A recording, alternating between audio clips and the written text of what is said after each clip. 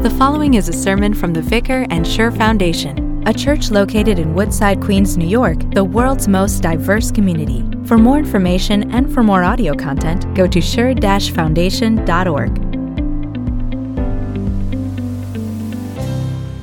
There's a lone man, and he's walking in a forest. And he walks up to a tree with an axe by his side, and he puts the hand on the trunk of the tree and his axe at the base of the tree. And he looks up to the leaves, looks back down at the base, and continues on and walks to another tree. And he puts his hand on the tree and his axe at the base of the tree. And he looks up, looks back down, and he begins to chop. And he begins to chop and chop until that clear crack of the tree, and it goes falling down to that mossy ground from where it once gained its strength. And then he goes to one of those branches, and he cuts down the branch into little pieces, and then the trunk, he cuts it all into pieces, loads it up into a cart, and burns it all. And then the man wipes sweat off of his face, picks up his axe again, walks to another tree, puts his hand on the trunk of the tree, his axe at the base, looks up, looks back down, and waits. And waits. And he waits to make us wonder whether or not we'd be cut down. What would it be? Would we be cut down or not? When Jesus comes to us and looks up, is he going to see fruit?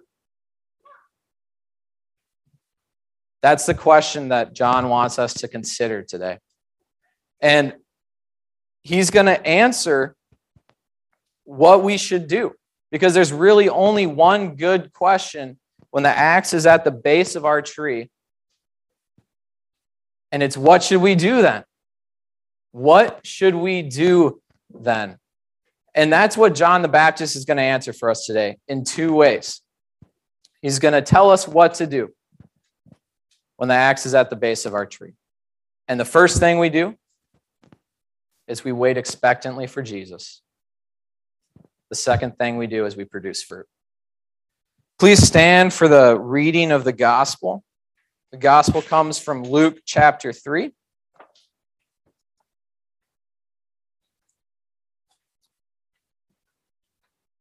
John said to the crowds coming out to be baptized by him, "You brood of vipers, who warned you to flee from the coming wrath? Produce fruit in keeping with repentance. And do not begin to say to yourselves, 'We have Abraham as our father.' For I tell you that out of these stones, God can raise up children for Abraham. The axe is already at the root of the trees, and every tree that does not produce good fruit will be cut down and thrown into the fire." "What should we do then?" the crowd asked. John answered, "Anyone who has 2 shirts should share with the one who has none, and anyone who has food should do the same." Even the tax collectors came to be baptized. "Teacher," they said, "what should we do?" "Don't collect any more than you're required to," he told them. Then some soldiers asked him, "And what should we do?" He replied, "Don't extort money and don't accuse people falsely. Be content with your pay."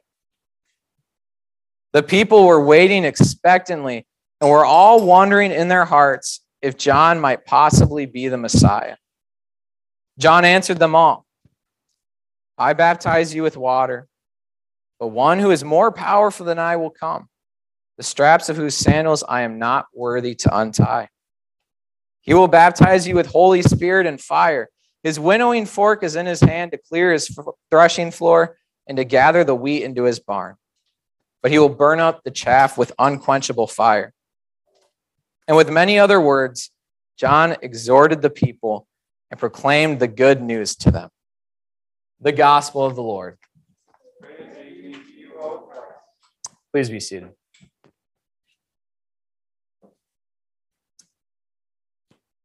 Brothers and sisters, what should we do then? What should we do? Well, the first step in knowing what to do when the axe is laid at the base of our tree is to realize that we need help. To realize that we have no chance of passing this test by ourselves. We may have things in our lives that we think are good fruits, or that other people would think are good fruits. Like, look at me, I'm taking a stand on this issue, or I'm helping with this. Look at all the good things I'm doing in my life. And the world sees that as good things. But when Jesus puts our works that we do by ourselves entirely, when he takes that fruit and takes a bite, it's going to be rotten.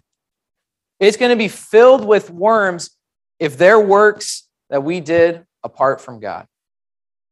We have no chance of passing this test of God checking our fruit, if we do it by ourselves. But I think you know that, and I think the people gathered around the Jordan knew that too. Listen to what John said in verse 7. Who warned you to flee from the coming wrath? Implicit in fleeing is that there's somewhere to flee to. Implicit in there being a way to avoid destruction is that there's a safe place, that there's somewhere that has forgiveness. And that was the banks of the Jordan for those people in our text. And it's this church here for us right now. And it's not to say that it's the river itself or that it's this church building, but here there are promises of Jesus Christ. Here there are promises of a Savior where we have a place to flee. So that's where forgiveness is. There's a place to flee, and it's in Jesus Christ. In the movie Avatar, I don't know if any of you have seen it, but there's this giant tree called Home Tree. And actually, it's portrayed to be taller than the Empire State Building. It's this giant tree, and a whole people live in this tree. Well, one day there's soldiers from the earth, and they come to destroy this tree. And they send missile after missile at the base of this tree until finally you hear a crack and it falls down to the ground. That picture of that tree isn't too far off from a picture of Jesus. It's not too far off because Jesus received all of the wrath of God. Missile after missile, cut after cut, nail after nail in his hands. He received and took all of God's wrath. And in our place, he died, where we're a small tree. The Son of God, such a big tree, was sacrificed for us. Infinite value for us. And where normal wood thrown into the fire would burn for 2 or 3 hours, this wood never burns up. It never turns into ash. The sacrifice of Jesus Christ never runs out. Once for all, it's eternal. So there is somewhere to flee. And now a whole people of God lives in Jesus. In that tree cut down for us. We have a place to escape. It's in Jesus Christ. So what should we do then? What should we do then? Well, we should wait expectantly. We should wait expectantly for our King, for our Savior to come. And look at verse 15, the way the people were waiting expectantly. It says, the people were waiting expectantly, and were all wondering in their hearts if John possibly might be the Christ. Granted, they had the wrong guy. They were looking at John because Jesus was still to come, but they were waiting to put their sins.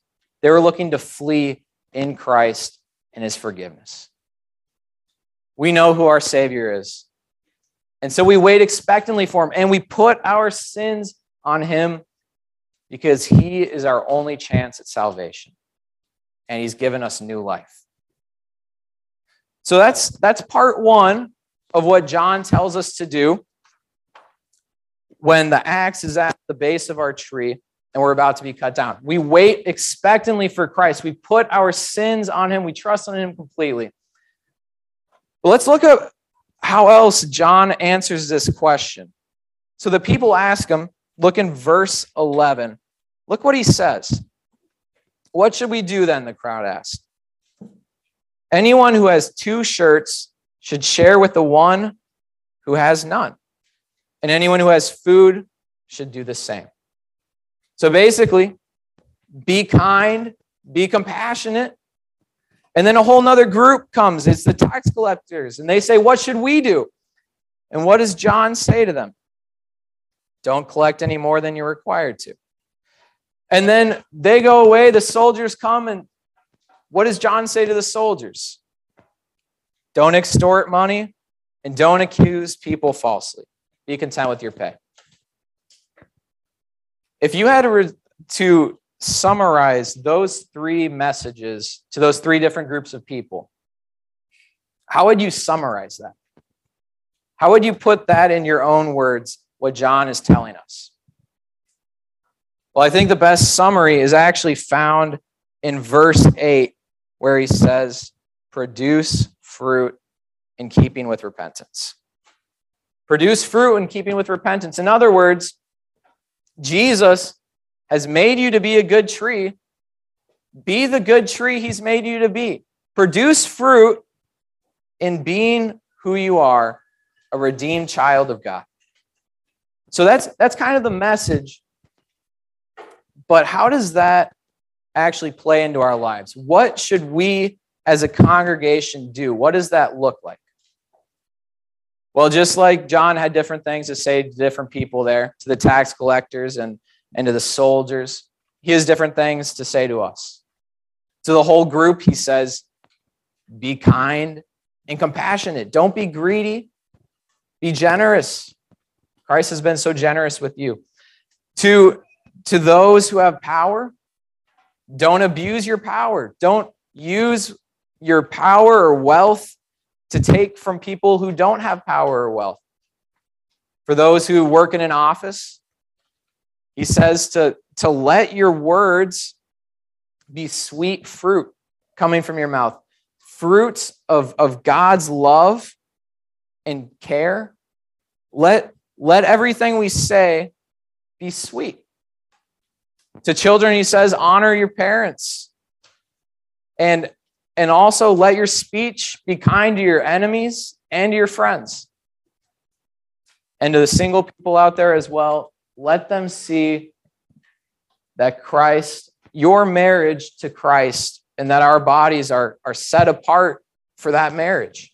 You know, we could go on for forever talking about what producing fruit in keeping with repentance looks like. But the summary is this. Be what Christ has made you to be. Be the good tree he's made you in baptism, in his death and resurrection for you. He's given you new life. So live it. So just the fact, though, that we are a good tree doesn't mean that we're going to be spared the axe entirely. A little bit ago, I was in D.C. and in front of the White House, there were people with a long pole and a saw, and they were cutting down certain limbs and trees. And just a certain limb would fall down, and then they'd move on to the next tree and do the same. And I know New York isn't land of the trees, but you probably know that in order to grow a tall and healthy tree that produces fruit, You actually need to do this. You need to prune trees so they grow taller and produce more fruit. And I guess what I'm saying is the Holy Spirit and God through his word is going to do the same thing in us. He's going to come with his axe of the law and chop down certain limbs that make us sick or harm our growth. And he's going to come and cut it down with the law. And we can praise God for that because we know he's growing us spiritually. So there's a lone man in the forest, and he goes to a tree and he puts his hand up on the tree and the axe at the base of the tree. And he starts cutting it down. And he cuts it all down until it falls to the ground and cuts it all apart, loads it up into a cart, and it's burned. And then he picks up his axe and he walks over to another tree, to you.